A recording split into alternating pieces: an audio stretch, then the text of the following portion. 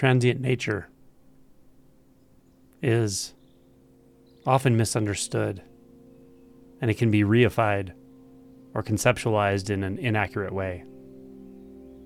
What does transient nature mean? Well, on the surface, it means that everything changes, everything comes and goes, nothing is static, nothing is permanent. It may also be called the doctrine of impermanence in Buddhism. But what is the personal experience of transient nature? And I say personal lightly.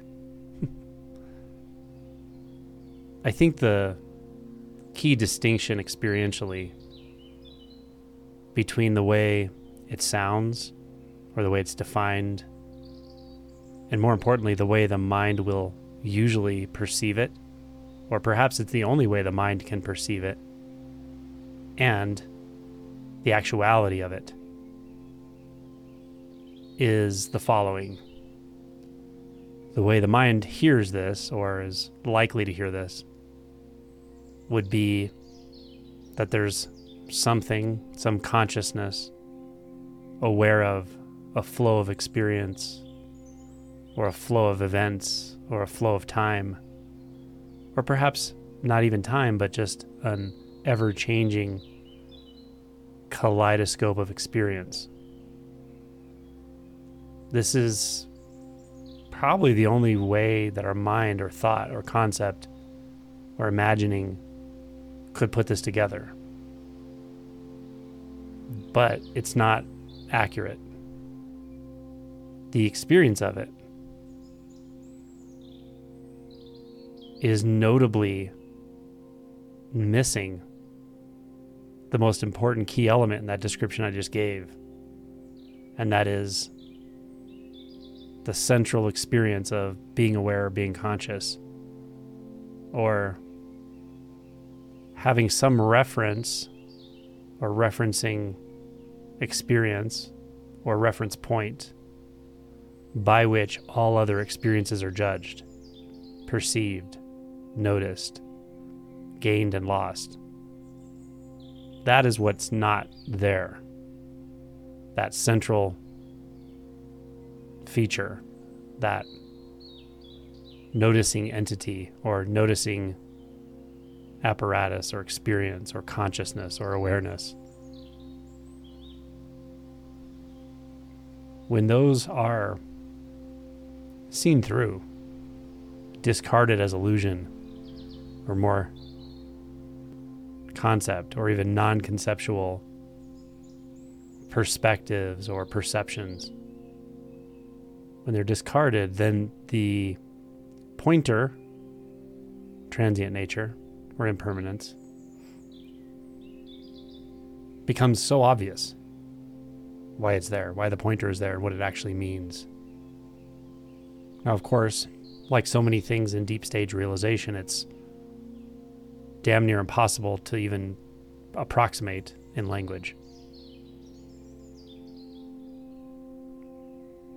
But it's far lighter, far more free than some experience of consciousness and in a flow of experience, noticing things arise and depart, come and go, become birthed and dying.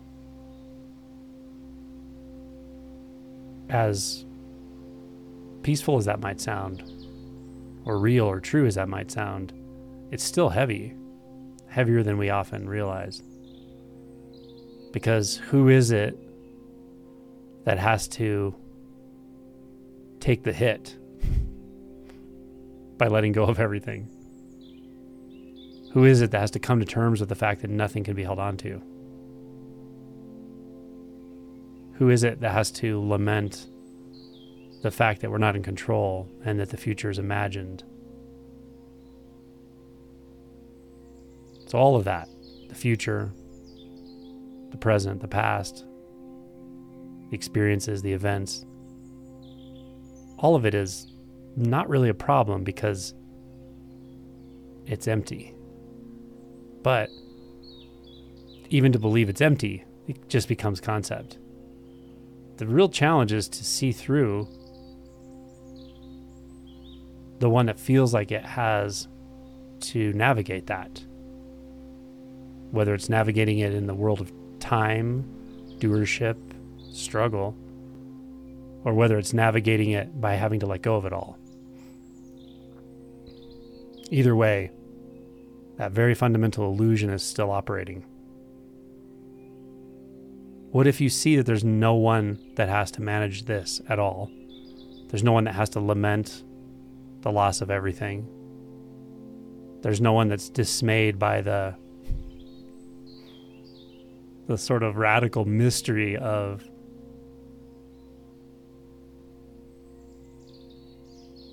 impermanence, or that which is obviously revealed when the illusion of the one that moves through time is dispelled.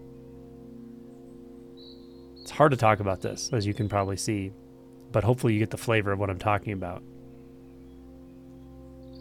Also, to reify the idea, concept, or mental image of impermanence or transient nature can also become another distraction or distortion in deeper realization. It's critical to see that when we talk about impermanence, or when we talk about the transient nature of experience, that these ways of pointing are really corrections. They're corrections from a pretty solidified view, the view of time and doership, stuck together. The view of agent and event, person, situation that agent acts upon. It's a very solid, or having a lot of momentum perception. So these pointings are to point you through and beyond that fixation. But once that fixation is let go of or seen through, then there's no reason to hold on to something else called impermanence. That's not going to help do anything but try to reorient the mind again, like overcompensating, or perhaps not fully allowing us to actually let go to such a depth that the whole issue of permanence and impermanence is dispelled completely. So don't hold on to impermanence either. But do what you can to see through the illusion there's something, anything, even a non-thing like consciousness or awareness, moving from one moment to the next. That's not happening.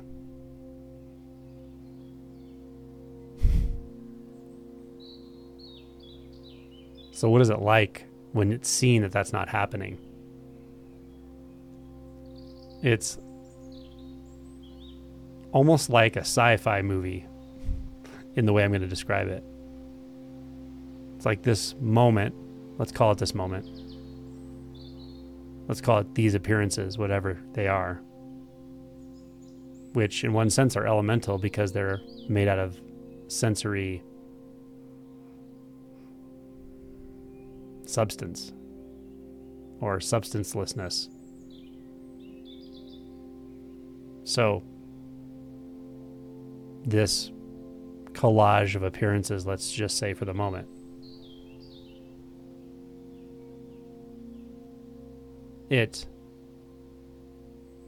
doesn't even exist on its own. It doesn't exist on this side or that side. It doesn't exist on the subjective side or the objective side. It has no abiding existence.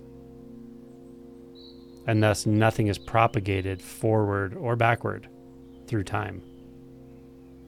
And nothing is propagated outward or inward in space. So appearances appear, and there's nothing else you can say. And you certainly don't have to say that. but there's an instinctual knowing of completeness in this appearance.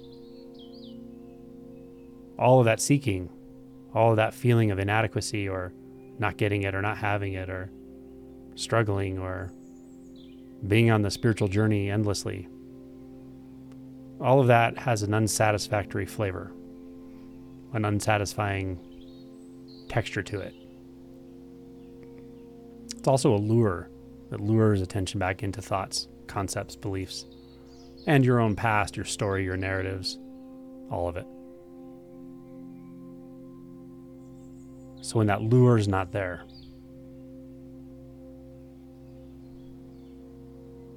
when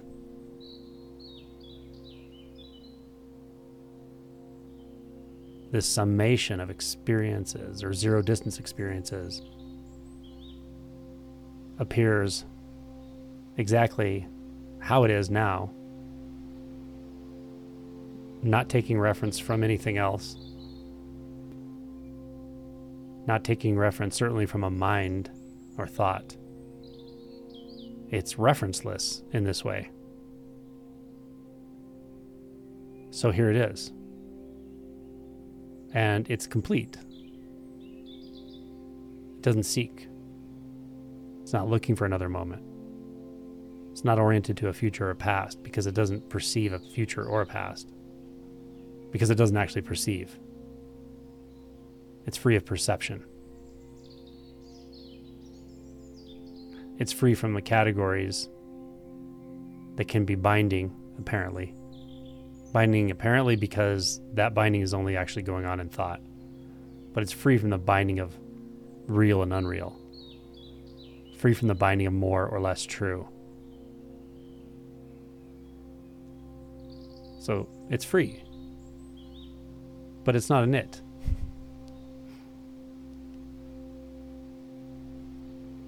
As these appearances appear, there's no remainder. They don't appear out of something. Their appearance is everything.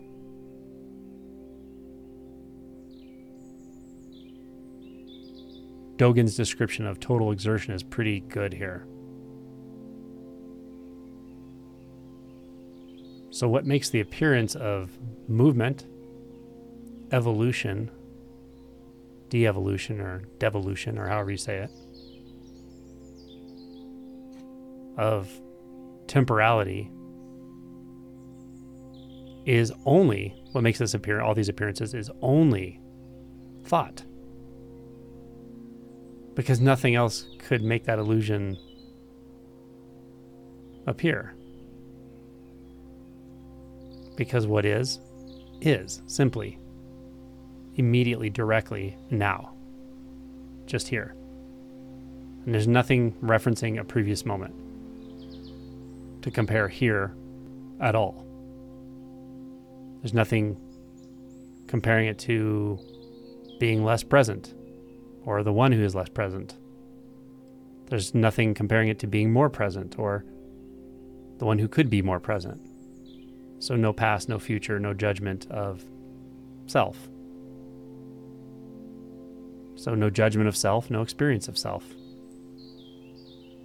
That means no judgment or experience of self apart, no judgment or experience of self in time, no judgment about or experience of a self that suffers. So there's also no suffering here. There are sensations.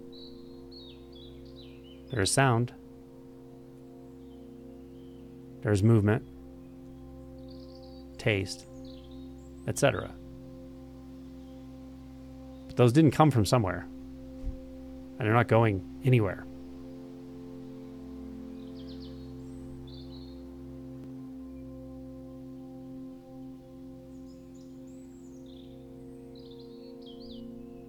And also here there can be thoughts, the movement of thought, the movement of mind. But it's not grasped onto. It's not touched by will. It's not touched by aversion. It's not touched by seeking or desire. And thus, the thought substance remains totally inert. And the aliveness or immersion or intimacy deepens infinitely. But there's nothing collecting that. Nothing collecting that experience of deepening. Nothing is accumulating. Nothing builds up here.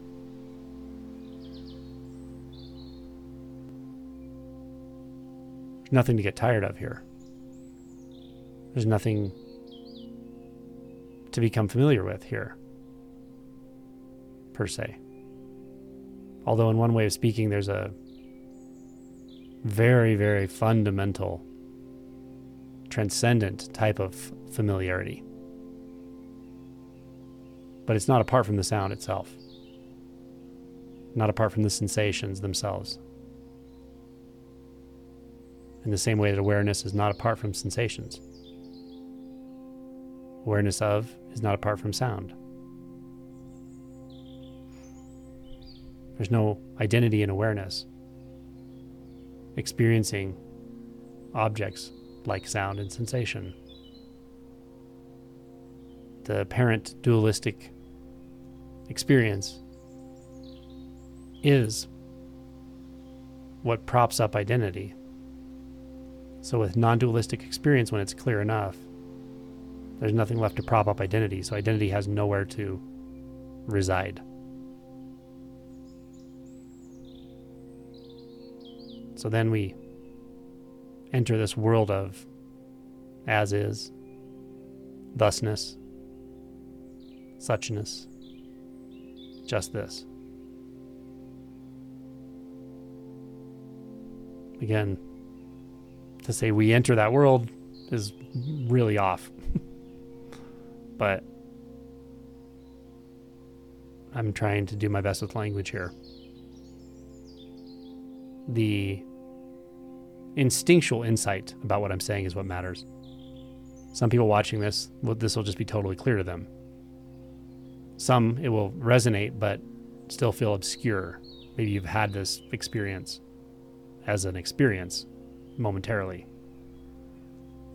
To some, this can sound preposterous or like word salad, like it doesn't make any sense at all. That's okay too. If you've watched it this long, there's some part of you that gets it. It's not your mind.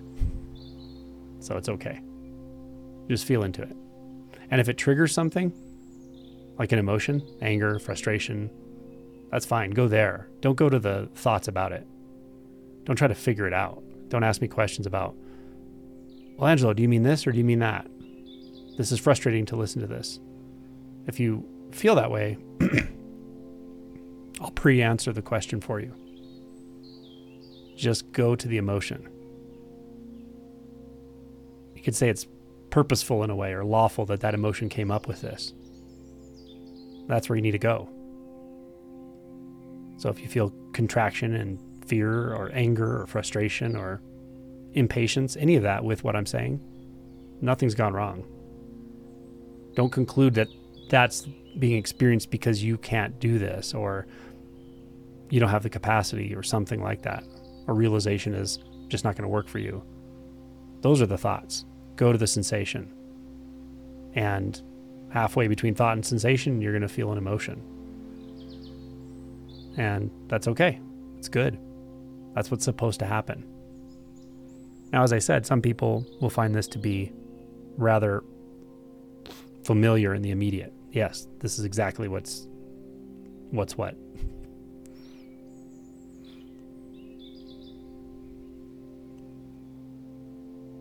In that case, it's just a matter of a sort of vigilance, a relaxed, present vigilance, to not get lost in the mind, to not grasp anything. Don't add from the experience, and don't subtract now, which is beautiful. You come to a place where you don't need to subtract, which means try to disassociate. Don't do that because you don't need to. Just hear. Just feel. Just one step. Just sit. Just one bite. One swallowing of the food.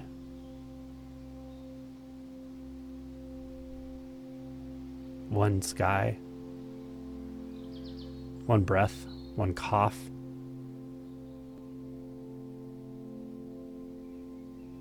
Each one of these are endlessly deep and thorough in their variety of sensory quanta, let's say. And they're also thoroughly mysterious. So this is how you penetrate deeper into presence, through total surrender and a sort of vigilance that comes with not being able to distract anymore. And then love, which is the quote-unquote personal experience of the intimacy I'm talking about that arises from non-dual realization.